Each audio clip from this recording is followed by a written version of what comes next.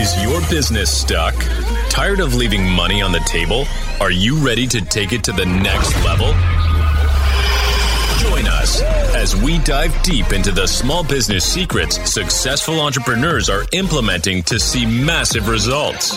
This is the Business Growth Hacks Podcast, presented by Beefy Marketing. Here's your host, Andrew Brockenbush. What's going on, everybody? Welcome back to another episode of the Business Growth Hacks Podcast. John, what's going on, my friend? What is going on, Andrew? How are you today? Dude, I am good, man. I've been running around like a crazy person this week. I know. I haven't seen you at all today. I've not been in the office a lot this week. And I'm sorry. Yeah. Forgive me. I made some awesome video, though, of me staring out the window all alone this morning. Can't wait to show you all that. So depressing. There's like, if it was raining and there was waiting. I didn't even turn the lights on in here. It's so sad. It's excellent. Oh, man, that is great. Well, yeah, it's been an insane week between... Well, I'm going to save that because we've got a great icebreaker coming up. So we've got an incredible guest. We've got an incredible guest for us today. Jeremy Miner. This guy is a celebrity. I've got to say, an Instagram celebrity. Yeah. He's the founder of Seventh Level, a global sales training company. And they have a unique take on their training methods. They've got this methodology that they call the NEPQ methodology, which we'll get into that later on. But it has helped his clients multiply their sales friction-free.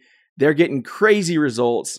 And obviously, this is the Business Growth Hacks Podcast, so we're looking for that kind of thing. We're looking for people that are going to give us actionable, result-driven content. He's the host of the podcast, Closers or Losers. He's got a brand new book coming out this fall. Jeremy, welcome to the show, my friend. Hey, I'm going to take all of that as a compliment because my kids say I'm pretty boring. Now, let's go back. Instagram celebrity. I started an Instagram account 7 months ago. I just want to make sure you guys know. I don't consider myself a celebrity on IG. I literally started one in November. Was the first time. It's grown pretty fast, though, for sure. Yeah, you're killing it, man. I was actually... Obviously, like a good podcast host is supposed to do. I was doing some research, watching some of your videos, that kind of thing. And there was one of your videos that really stood out to me, but I'm going to talk about that later. I'd like to kick things off with an icebreaker. Let's kick it. Icebreaker. What am I going to get? All right, here, I'm torn. Okay, what is your favorite marketing or sales book? Favorite marketing or sales book. There's so many. I've read about 1,400 books on sales and persuasion since I was 21.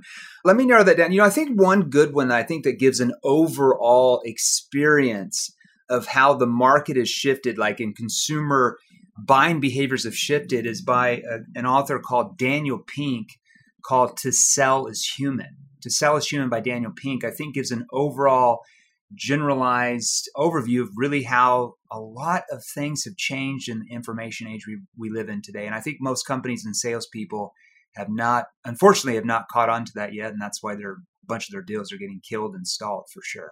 I'm going to recommend that book. There's a lot. I feel bad because I have a lot of friends that are authors. So if I didn't name your book, don't get mad at me over here. That's right. You're not a sponsored ad yet. Then you don't get the cred. Okay. Like if you want to sponsor the Closers or Losers podcast, then your book will be the first on every icebreaker that he's throwing your way. Okay, guys. There are so many great books, man. You've got some questionable sales books by these gurus like Russell Brunson, .com secrets and some of those, which I found there to be like golden nuggets in some of those books. The 80-20 principle is something that I found to be really helpful. Your bookshelf is bigger than mine. My bookshelf is pretty loaded. It's like a small bookshelf back here. I know. I've seen on your Instagram videos, you can just see like all the books that you have, which I'm like a nerd, man. I love it, man. I really do. Okay, the second question I have for you, because we were going to already do this one, but then when I saw your bookshelf, I had to switch it up a bit. Give us a high and a low of your week so far. A high and a low? High and a low. Jeez, these are hard, random questions. My videographer's in here laughing at me. So, okay, well, let's start with the low. I was at my lake house for the last 3 weeks back in Lake of the Ozarks, Missouri. You guys ever seen that Netflix show with Jason Bateman, Ozark? Yeah, Ozark. Yeah. That's where my lake house is at. Oh, so nice. Anyway, so I'm there like every day. It's like raining. It's like 70 to 75. My videographer's laughing at me because he always follows me around. He's there. So it's like 75 degrees on average, 71 every day. The day I leave, it's like 71 and rainy. I land back here after almost 3.5 weeks in Missouri to Phoenix. It's 114 and I just got the crap knocked out of my sinuses, man. It was like a 50 degree swing, and I was sick as hell like Sunday, Monday, Tuesday. So that was my low. Yeah, and the Saharan dust going through right now too, man. Yeah. Like, I don't know if y'all are dealing with that there like we are down south, but it's rough. Yeah. It's rough, man. Everybody here in the offices are like, we need to relocate to Dallas or somewhere in Texas. I'm like, I don't know, man. It's pretty hot there in the summer too. It's it'll do that 50 degree difference in one day here. So yeah, I know the Midwest. Now for the high, I say my high is I did another 50 reels this week. So we do about 160 to 200 reels a month, and so like just short intentionals. So we have to write those out and film them, and just. I feel like half the time I'm just doing reels in my life now. So I got a bunch of reels done. So I feel like I got a lot of accomplished. And now I don't have to do any more for 2 weeks. And then I got to start all over again. That's baller, though. You just got to feed the machine, man. Like you just have to keep feeding the machine. And you just, it's like, Yeah, you have to. I mean, unfortunately, it's such a big part of the kind of way things are headed, right?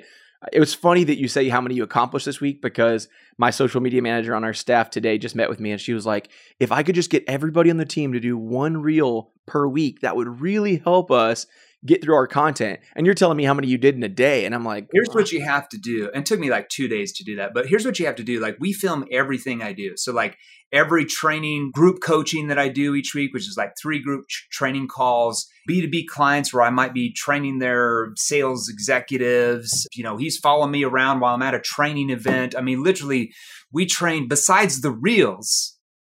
We probably record another 3 to 4 hours of content every day that then gets posted. Because on IG, like I said, I'd never been on IG until November. And people are like, you need to get on IG. I'm like, okay. Yeah, I think it was actually it was like my 17-year-old daughter's like, hey, you need to get on IG, Dad. And so I got on there. We've grown it to like 100. What are we at? 101,000 or something now? Yeah. 6 months or whatever. But we do 2 posts a day, 2 like video training posts a day, 7 days a week. Plus 2 reels a day, 7 days a week, just on IG. We do the same thing on TikTok. We just opened up an account there about 8 weeks ago. And then we do that on Facebook, LinkedIn. And now we're starting to get into YouTube as well. So if you just have a videographer just follow you around all the time and just record what you say, sometimes it's really good and you can just throw it on a reel or put it on a post and it's there. It makes it easy. Yeah, we're certainly practicing that. Like we're getting to the point now where John, who's our videographer, is always walking around with a GoPro. And it's like, let's just get as much as we can. And some of it's going to be usable and some of it's not. And like, it is what it is, No, it's good for sure. Y'all are killing it. Well, I'm excited about this conversation because one of our podcast episodes that we did, which was pretty successful and very well downloaded, was an episode all about how sales has changed. And you are kind of a pioneer in this behavioral science and human psychology version of sales. Supposedly, yeah. Supposedly, that's what the Google says, So, and humble too. Says. So I'm excited about talking about sales with you because I've got some salespeople on my staff that I'm always trying to coach and encourage. But sometimes it's hard to it goes back to that Instagram video I was talking about earlier. Yeah. The video that you did that I was really appealed to, I guess, or I related to was the video where you talked about how salespeople are only investing about $90 into continuing education. Every year on average. That's the average salesperson in North America.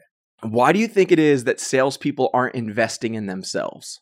Because I don't think salespeople, the way salespeople are trained to sell and communicate by their companies and what I would call the old sales gurus, trigger so much emotion in them because of all the rejection that they trigger by the techniques they use that turn prospects off, that the last thing they want to do is stay in sales for the next 30 years. It's like they're trying to get out of sales into management or some other position. So they don't look at it as I'm a sales professional. I'm in a long-term career, because if they did, then they would know and they would invest in their own education to further that career. But salespeople don't look at their career as something long-term because of all the rejection, simply because, the prospects they talk to have problems. They have a solution that solves that. What's the missing link? It's the way they've been taught how to communicate and sell that is triggering so much damn sales resistance in the prospects they're talking to. So they just want to get out of sales. So of course they're not going to invest in something that they don't view themselves in being long-term. That's why. That to me makes a lot of sense. I think that there's this stigma that comes with like a sales role, right? Like even when I talk to like young guys that want to get into sales or want to work for our agency, and I mentioned sales being a great opportunity to get in the door with the bigger, cooler things that we're doing, they're like, oh, sales, there's a lot of, I don't know about that. Like it comes with like the stigma of cold calling and rejection like you're talking about.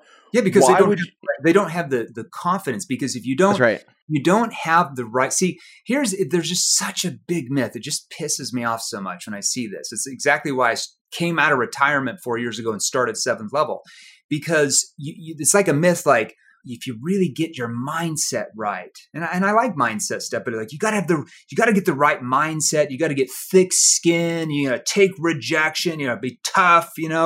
Which we all know always wears off. You got to meditate. You got to journal. None of that is going to have anything to do with your success as a salesperson. When the prospect answers the phone, says hello, and you don't know what to say and ask, that triggers the prospect to want to engage and actually want to open up to you rather than go into fight or flight mode and try to get rid of you. None of that is going to help you. It's great for your life and stuff. What's going to help you is knowing exactly what questions to ask, the right tonality that triggers curiosity. That's just a start of the sales process, right? So when you learn the right skills, that gives you confidence because it actually works and you actually make sales. It's just like a neurosurgeon, right? They're not going to have confidence in going in and performing their surgeries if they don't have the right skills to successfully perform the surgery, right? Mindset's not really going to help them that much. It's skill set. Yeah, absolutely. Yeah. Why? This is kind of a two-part question here. Why is it important for someone to have the ability to sell in today's competitive world? But then also, who do you think should have the skills and the abilities to sell today, and kind of the way things are changing? I mean, let's just be realistic. Everybody on planet Earth is in sales at this point. Okay, and I want you to think about this. Like, even if you don't even get paid a commission, what are you still out there doing? Even grandma's out there doing it. Everybody. You're trying to persuade, you're trying to influence, you're trying to convince, you're trying to move others. That's called non-sales selling, when you don't even get paid a commission, but you're still trying to do that, right? Like, for example, you guys, you're a business owner. And let's say that you're trying to get your employees to follow the vision of where you want to take your company. What are you doing? You're trying to persuade, you're trying to influence, you're trying to move others. If you're an employee on the flip side and you're trying to convince your boss to give you a pay raise, what are you doing? Persuading, influencing, move others. If you're an attorney trying to convince the judge that your client is innocent, what are you doing? You're trying to persuade. You're trying to influence. Everybody's into politics these days. If you're a politician trying to get people to vote for you from one side to the other, you're trying to persuade. You're trying to influence. You're trying to move others. I mean, everyone, even a teacher trying to get their kids to do their homework is trying to persuade, influence. So everyone is in sales now. It doesn't matter what you do. And if you learn the right skills, if you learn skills that work with human behavior, no matter what you do, if you have that skill set, you're just going to move ahead in life so much more than people who don't have those skill sets, just the way it is. Yeah. And it's funny too, like we get kind of introduced to sales at a pretty young age, and I just don't think we realize it. You're selling raffle tickets, you're selling candy bars at school, you're selling the raffle tickets for the watermelon festival that we have down here in Texas, whatever it may be. And it's always funny to me when I see like the parents come to me versus them sending the kids to me. It's like, come on. There's such an opportunity there for you to teach the young ones coming up, the power of persuasion, the power of emotion, and just psychology as a whole to influence purchasing habits and decisions. So 100%. Everybody's in sales. Everybody listening to this right now is in sales. Even if you're the business owner, you were in sales, period. That's exactly right. So let's take it back for just a second. Why don't you tell us, how did you get started in sales? How did you end up where you're at now, where you decided, okay, I'm going to get out of retirement. People are clearly doing this wrong. I need to start teaching people how to do these things. Why did I get out of retirement? So I retired about, when I was 38, 39, somewhere in that range. Had a very successful 17-year sales career, made a lot of cash, a lot of moolah, and basically retired and was going to sit back for a year or two and figure out if I wanted to do anything else, maybe some consulting, wasn't quite sure. And then I started seeing ads from the gurus. I don't know. This was like 2015, 2016, somewhere in that range, maybe 2016, somewhere in that range. Started seeing all these ads on Facebook and different things. And I'm like, I would listen to what they would say. And I'm like, that doesn't actually work. I'm like, if I ever sold that way or said that, I would have made 10% of what I actually made. And I just kept seeing all these people buy into these notions and then wonder why they were struggling. And I'm like, you're using techniques from like 100+ years ago. Today's consumer is completely different. Like we live in the information age. This is not boiler room selling. This is not repackaged as consultative selling techniques. People have heard that for decades. And it just got me to a point where I saw so many problems in the market that I was like, well, maybe I should do something about it. So that's why I jumped in. I mean, you're talking about the mistakes salespeople are making. What are some of the big ones that you feel like are pretty common amongst salespeople, entrepreneurs, business owners that they could be avoiding potentially? There's a lot. All right. I would say one of the biggest mistakes that business owners and salespeople have been told that they have to be, and this has been going on for decades, is that they have to, when they talk to a prospect, they need to be really excited, like enthusiastic about what they're selling. And that typically causes them to start talking about their solution way too early in that conversation before they even find out what the person's situation or problem or challenges are. All right. And when I say that at events, people are like, no, Jeremy, I've always been taught that I got to be excited about what I sell. And I agree with you. You should be excited, but you have to keep that to yourself. Okay. You have to keep that internal. You have to get rid of the commission breath. I mean, after all, when you talk to a really excited salesperson, what's the first thing that goes through your mind? They're just trying to sell me something, right? They're just trying to get their check. They're just it's just instant. It's an instant wall of resistance that you then have to compete with. Okay, so behavioral science 101. Within typically the first, let's say 7 to 12 seconds of any conversation that you're in, any sales interaction you're on, whether it's B2B, whether it's B2C, whether it's door-to-door, meeting a boardroom, doesn't really matter.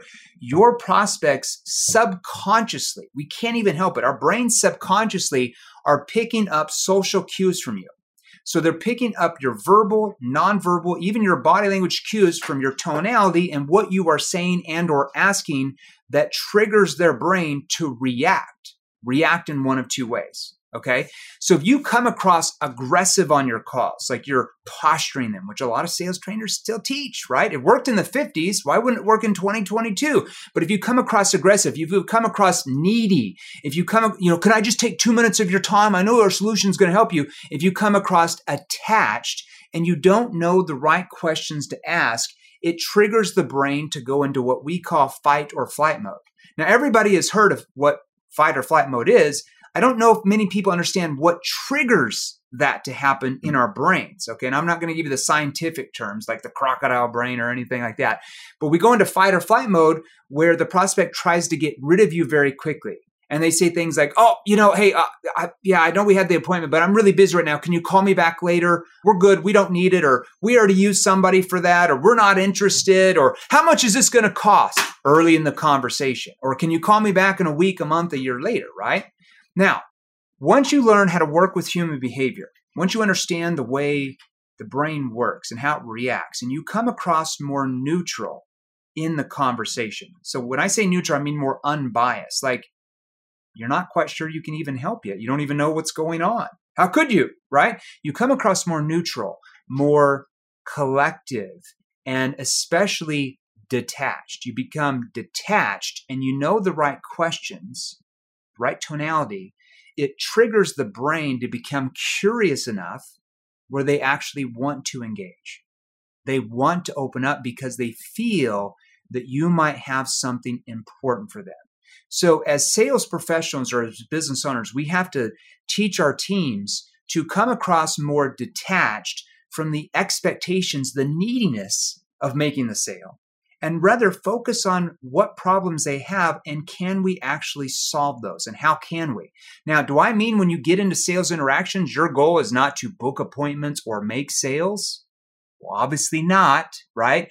Your goal is to make a sale on every prospect because I'm assuming that most of them have problems that you can solve. But you have to keep that to yourself because the moment the prospect feels that you are just there to sell them, like you were saying, is the moment they start to what? They emotionally shut down. They stay surface level. And at the end of that sales process, you get, well, I just need some time to think it over, or we need to keep doing more research, or we need to keep looking at other vendors, or you know what, now's not a good time for us. And that's just a triggered reaction because they stayed surface level with you throughout that sales process. They never went below the surface.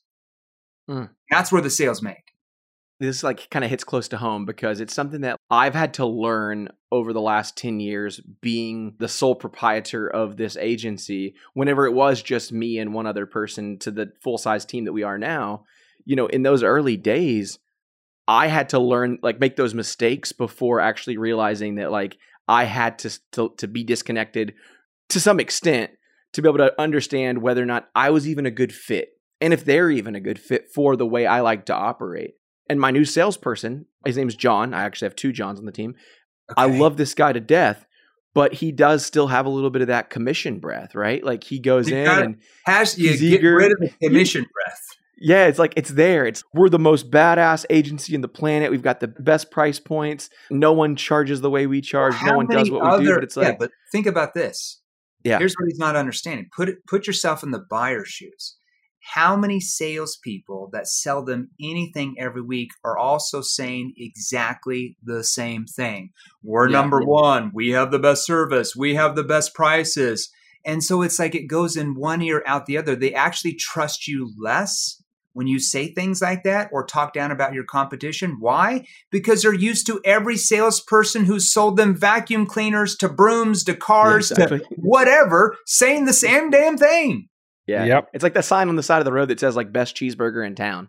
Yeah. You aren't the only best cheeseburger. Like, yeah, it's like watching The Bachelor and the host comes out every year, the most dramatic, emotional season ever. And I'm like, I think you guys have said that the past 20 years. I'm not sure anybody believes that anymore. I don't know.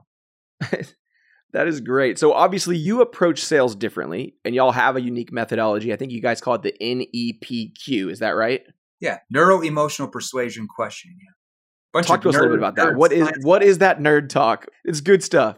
Yeah, when I was in college, so I went to school for behavioral science. I don't know why, it just was interesting to me, and human psychology. Okay, so that's really the study of the brain and how a human being makes decisions, how and why people are persuaded and or not persuaded to do something, which might be important to salespeople. I don't know. You might want to understand why they do that, right? Rather than throw something against the wall and hope it sticks. That's what I find so many companies do.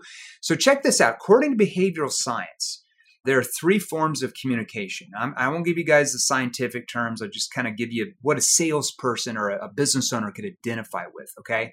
And I would suggest, write these down, everybody that's listening, unless you're driving down the road, because once you understand the differences in persuasion and where you and your sales teams are at now, even if you're already doing decent compared to where you could be, Complete will change everything for you, okay, as far as how large your company can scale. So the first mode of communication is really called Era 1 type of sales. And that would be more like boiler room selling. Think boiler room selling, all right? So salespeople would know that. So we're the least persuasive when we tell people things, or we attempt to dominate them, or posture them, or manipulate them, or push them into doing something we want them to do. Like if you guys ever watch like the Wolf on Wall Street shows that they've had, right? So that's kind of the mentality, right? Like, hey, I got a great opportunity for you. And then we talk about the features and benefits of what we do. And then we push and we tell them why they need to buy from us. And we've got the #1 customer service and AAA rating. Just like you guys said, we got the best this, we got the best that, which by the way, like we said, how many salespeople really come up to us and sell to us and say, well, we actually have the 5th best product in the market? Yeah, exactly. Yeah. No one does, right? Everybody says they're the best. Everybody says they're the best, right? So I'll give you a few examples of the least persuasive way to sell. So presenting, be surprised here. So we're all taught that we have to have this great presentation, this long slide deck that lasts for an hour that, our prospects are going to sleep on, how great our products and services are. We got the best this, we got the best that, which like we said, every prospect that has ever been sold to has heard that 1,000,000 times. So they just tune you out. And like I said, your prospects, according to the data, actually trust you less when you actually say things like that, or you talk down about your competition because they're used to everybody else doing the same thing. So according to the data behind it, it's not very persuasive if your presentation is more than 10% of your entire sales process. Do you know what the average salesperson presents? About 50%. We got to cone that down to 10. So it's a major difference. Telling your story. Hate to tell you, nobody cares about your story when you're selling one-to-one. Whose story do they care about? Theirs. Their story. Okay. Giving a sales pitch. You got to give a great pitch. According to science, very low on the persuasion poll. You guys ever watch Shark Tank on CNBC? You know what I'm talking about? Absolutely.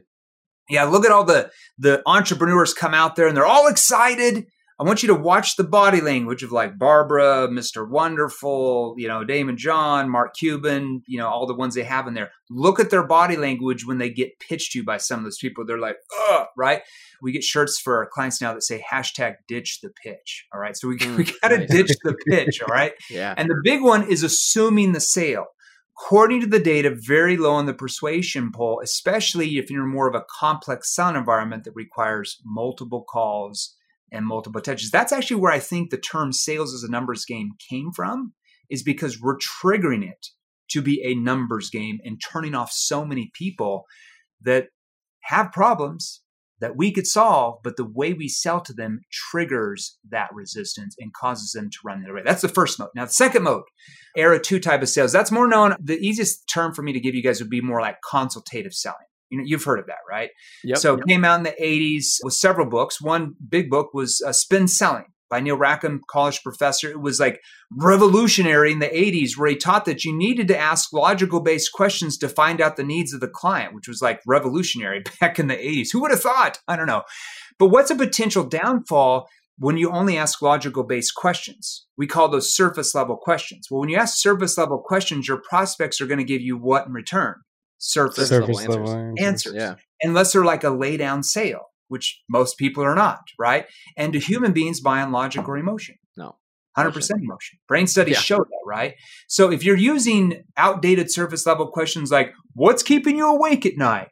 Or can you tell me 2 problems that you're having right now? Or who besides you would be involved in this decision? Or what's your budget for this type of project in the first 2 minutes? These are just outdated surface level questions, okay? So if you're trying to get the decision maker, relanguage it. You can say, instead of saying, who's the decision maker? Because most C-level executives are not going to tell you that early on. You can say, Kathy, can you walk me through your company's decision-making process when it comes to solving these type of problems? That's just more of a question that opens it up a little bit more. And then we have to clarify and probe about that. But that's way better than, who's the decision maker? Who besides? See, people aren't going to open up to that. Okay. So it's more persuasive than assuming the sale, telling your story, putting massive sales pressure on people, but you're still playing the numbers game because you're not bringing out very much emotion by simply asking logical based questions. Okay. Third mode. Okay. We are the most persuasive according to the behavioral science when we learn how to get our prospects to persuade themselves. Now that's called dialogue. When we ask what we just talked about, what are called neuro-emotional persuasion questions. It stands for NEPQ. So how do you get somebody to persuade themselves? That's the $1 billion question. That's what everybody's asking. The $1 billion question, all right? Can you just show up, Kathy, hey, go ahead and persuade yourself. Here's our routing and account numbers. Why are the funds at no, right? You have to learn specific skilled questions, when and how to ask those in a step-by-step structure that sounds natural, that get your prospects to pull you in and sell themselves rather than you trying to push them forward. That would be the major difference in selling styles for sure. You with me? Absolutely. Mm-hmm. Bunch of boring stuff, I know.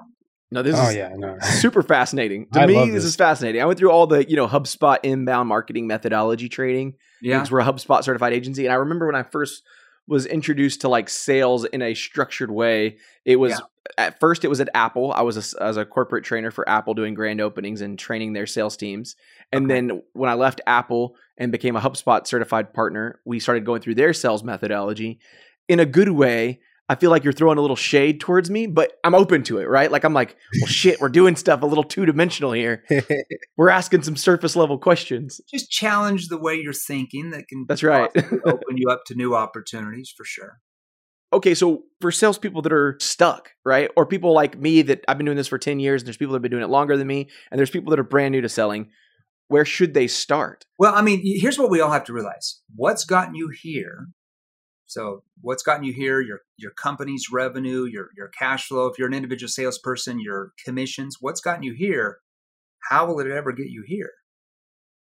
It can't. What are you going to work twice as many hours? Like we always ask salespeople, and they're like, everybody stand up if you're making a certain percentage or whatever, or a certain amount of income, and everybody stands up. And I'm like, okay, everybody, raise your hands if you work hard. Everybody's like, yeah, I work hard. And then something like, hey, raise your hands if you're making exactly what you want to make. And nobody raises their hands. And I'm like, okay, so working hard doesn't necessarily make you what you want to make. Because what are you going to do? You already work 10 hours a day. You're going to work 20? Mm-hmm. If you're going to double your commissions, are you going to work 20 hours a day? Like you have to increase your skill level. You have to increase your conversion level with each prospect. And so many salespeople are taught to focus on the quantity of conversations that they lose track that they should really be focused on the quality of each conversation and converting that conversation. That's where you get big numbers. I know so many broke salespeople that work their asses off, yet they're still broke, because you can work your ass off and talk to 100 people a day. But if you don't have the right questions and the right tonality and know what to say at the right time, you're going to get punched in the nose pretty quickly. Kind of like Mike Tyson says, right? Yeah. Man, this could be like a 14-part podcast. I know, man. That's what your Facebook group is for. So we'll plug that here in a little bit. But there you go. What are your thoughts on closing? I mean, obviously everybody wants to close the deal. You talked about, kind of joked about assuming the sale, which I literally said that to my salesperson like 2 weeks ago. So now I feel like an idiot. But what are your thoughts on closing? Well, you have to close. But sure, you have to close. Obviously, you have to make sales. You can't be a problem solver unless they buy from you, right?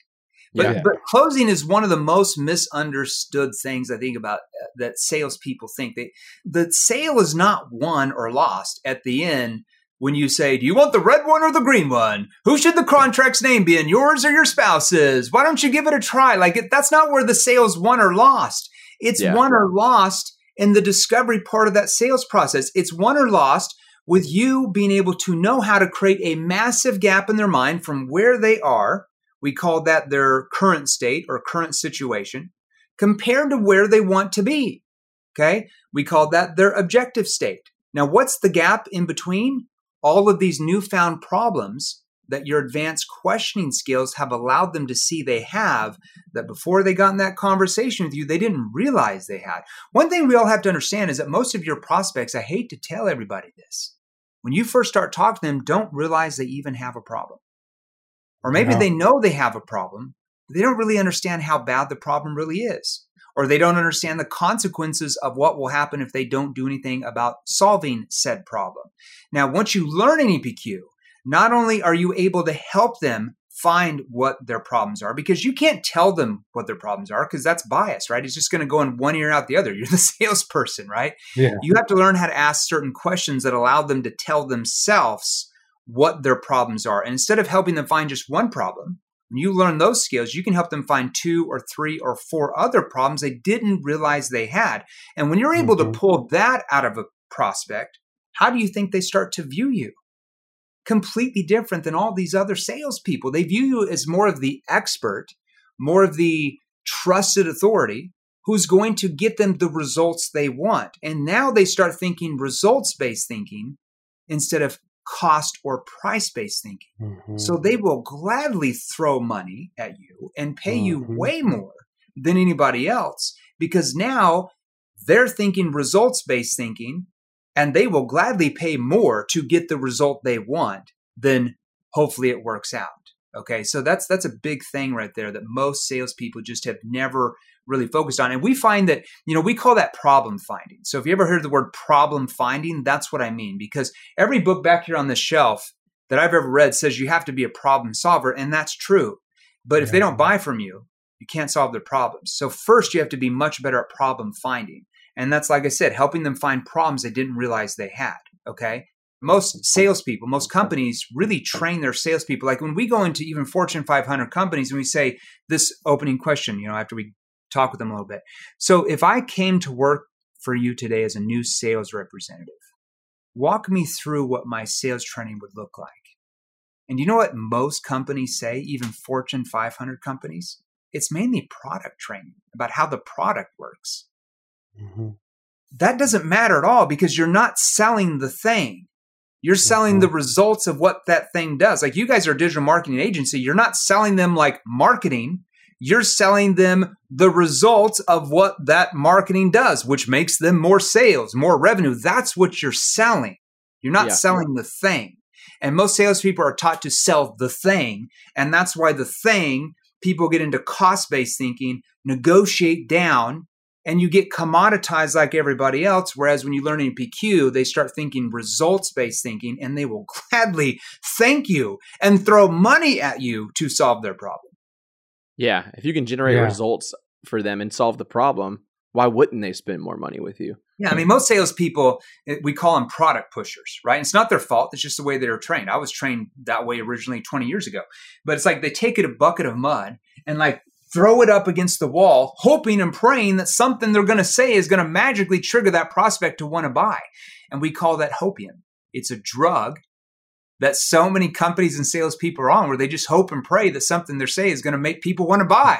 It's a very hard and unpredictable way to scale your company, or as an individual salesperson, make a lot of commissions for sure. Don't take drugs. Drugs are bad. Don't take drugs are bad. Don't take hopium. Don't take the hopium drug. I'm glad this conversation kind of pivoted to the company side of things, because I think we've given enough pressure and hard times to the salespeople.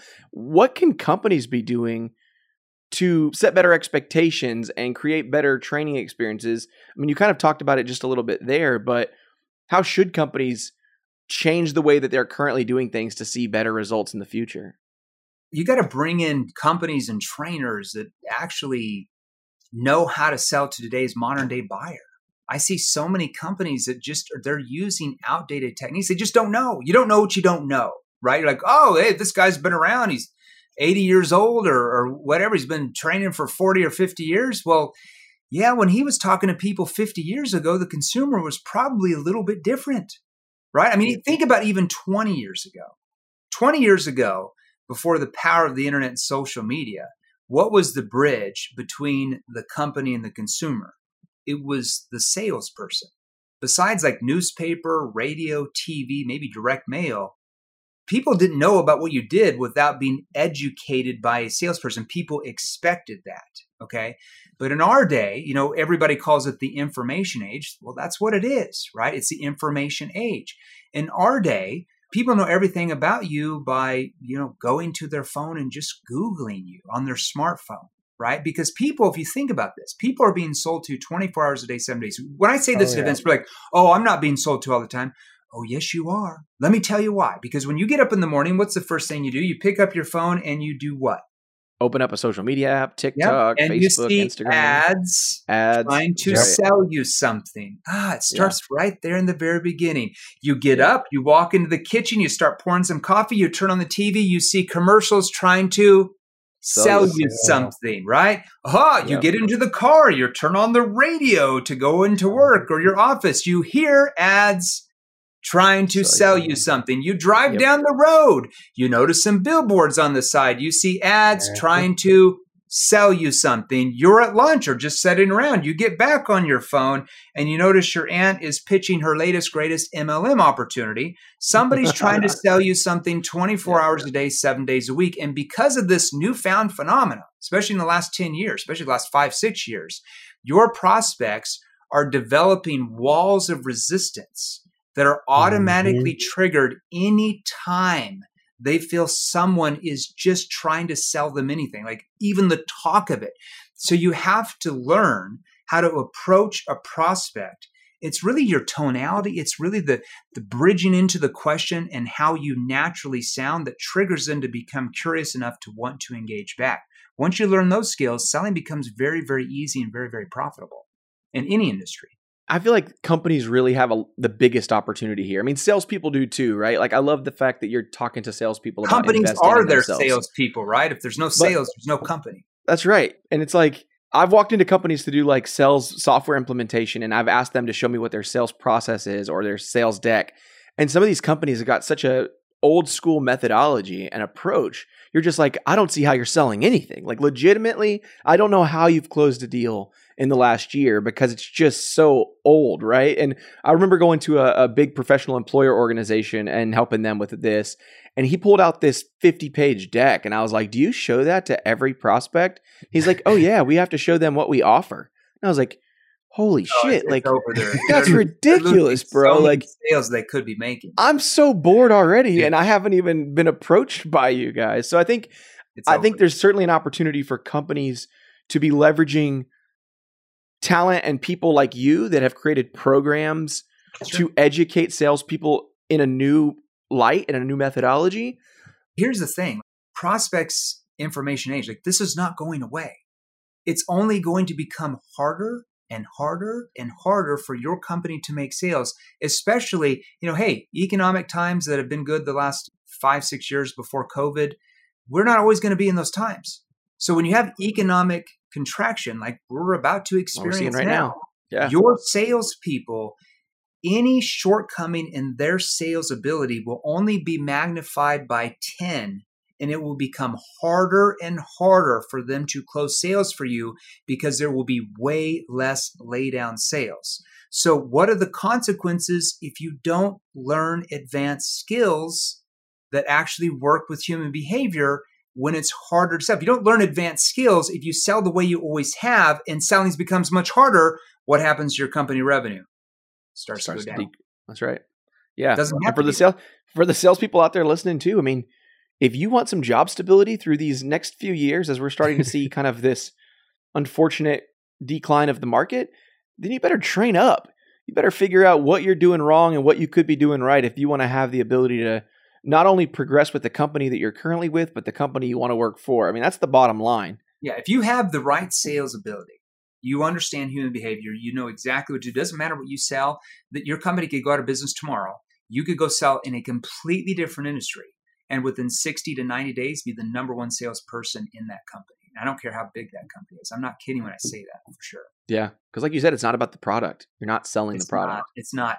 It's about a structured process. It's all the way from connecting questions that take the focus off you, put it on your prospect. It's about situation questions, helping them and you find out what their current situation really is. It's about problem awareness questions. Okay, I'm just giving you guys some labels. What are the real problems? What are the root cause of the problems? Most salespeople wouldn't even know how to get that out of a prospect. Okay, they're not just going to give it to you because you ask some standard surface level question. How do you find out what the root causes are? And more importantly, how do you find out how those problems are affecting them even personally? That's where emotions start to come out. Okay, and it builds a massive gap. Solution awareness questions allow them to see what their future is going to look like once all these newfound problems are solved.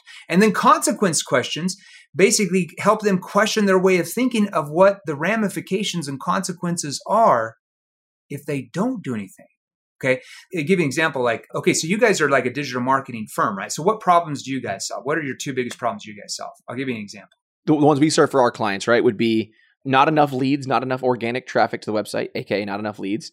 And then probably poor visibility from a branding perspective. So again, not enough awareness. What happens if you don't do anything about this and you keep getting these lower quality leads into your salespeople and your revenue keeps stagnating the next 3, 6, 12 months from now? Like what happens then? See, that's an example of a consequence question that you would use for your space. Yeah. Now I can take that same structure of a consequence question and I can use that in every industry on planet Earth. So when you have that sales structure, you can take that into any industry. That's why Forbes magazine said there's 150. I didn't know this, but according to Forbes, there's 158 industries on planet Earth. Now there's subcategories of each industry. We train in all of them. We get results in all of those industries. That's why our sales process doesn't work just for one industry, like most sales trainers, but we can take that same structure into financial services, digital marketing, yacht sales. We could go sell Boeing jets to the government. I mean, it doesn't matter what the process is. Once we find out the problems, how the solution solves it, then we write out the sales structure around that process, and it's easy. Yeah. This is gold, man. I think the people listening to the podcast today are going to be able to pull a lot from this. I'm going to listen to this episode. I got one more tough question. All right. Give me a tough question. I've got to jump into me. Yeah, right. What sort of sales trends are exciting you right now? That's my last tough question of the day. Sales trend. The thing that's really exciting me right now is I think we're about to hit a massive recession early in the fall. And to me, that's really exciting because I know even more companies are going to come to us because they're going to realize that what's gotten them there is just going to make them less sales now because there's far less slaydowns to happen. So to us, hey, recession's completely fine with us. We're, we can help companies with recessions, non-recessions. It doesn't matter, but we'll have even more companies come to us now at this point. Yeah, sure. I certainly feel the same way about that. So, Jeremy, thanks so much for your time. Why don't you tell us where can people support you? Where's the one place you would like them to go? If they want to learn more about what we do or get some free resources, just have them go to our Facebook group. Just easy. Go to salesrevolution.pro. So www.salesrevolution.pro, salesrevolution.pro. Right when they join, they'll get a DM message from somebody on my team with a free training. So check your Facebook Messenger. They'll get a message from one of our people on the team, the free training called the NEPQ 101 mini course. And it's the CEO of my company that breaks down NEPQ from connecting questions to consequence questions to commitment questions. And they'll be able to go out and use those questions just from that guide to be able to go use them in different sales situations they're in that will help them sell more. And we go live in that group 3 or 4 times a week with different Q&As, different training on subject matter. So they're welcome to join that if they want their teams to learn how to sell more for sure. Absolutely. Awesome. Man, thanks again. You guys definitely check out that because I know right now I'm going to do it. I'm going to have my sales guy do it. I'm probably going to have my social media team do it because like we talked about through this episode, everyone is selling something and you're obviously all being sold too. So time to brush up on your skills. Jeremy, thanks, man. Hey, thanks for having me on. It's been a pleasure. I appreciate you guys. Thank you for listening to another episode of the Business Growth Hacks Podcast. Be sure to subscribe wherever you get your podcasts so you never miss an episode. To get more marketing tips and tricks, follow Beefy Marketing on Facebook, Instagram, and YouTube at Beefy Marketing. And to take your business to the next level, check out our website at www.beefymarketing.com.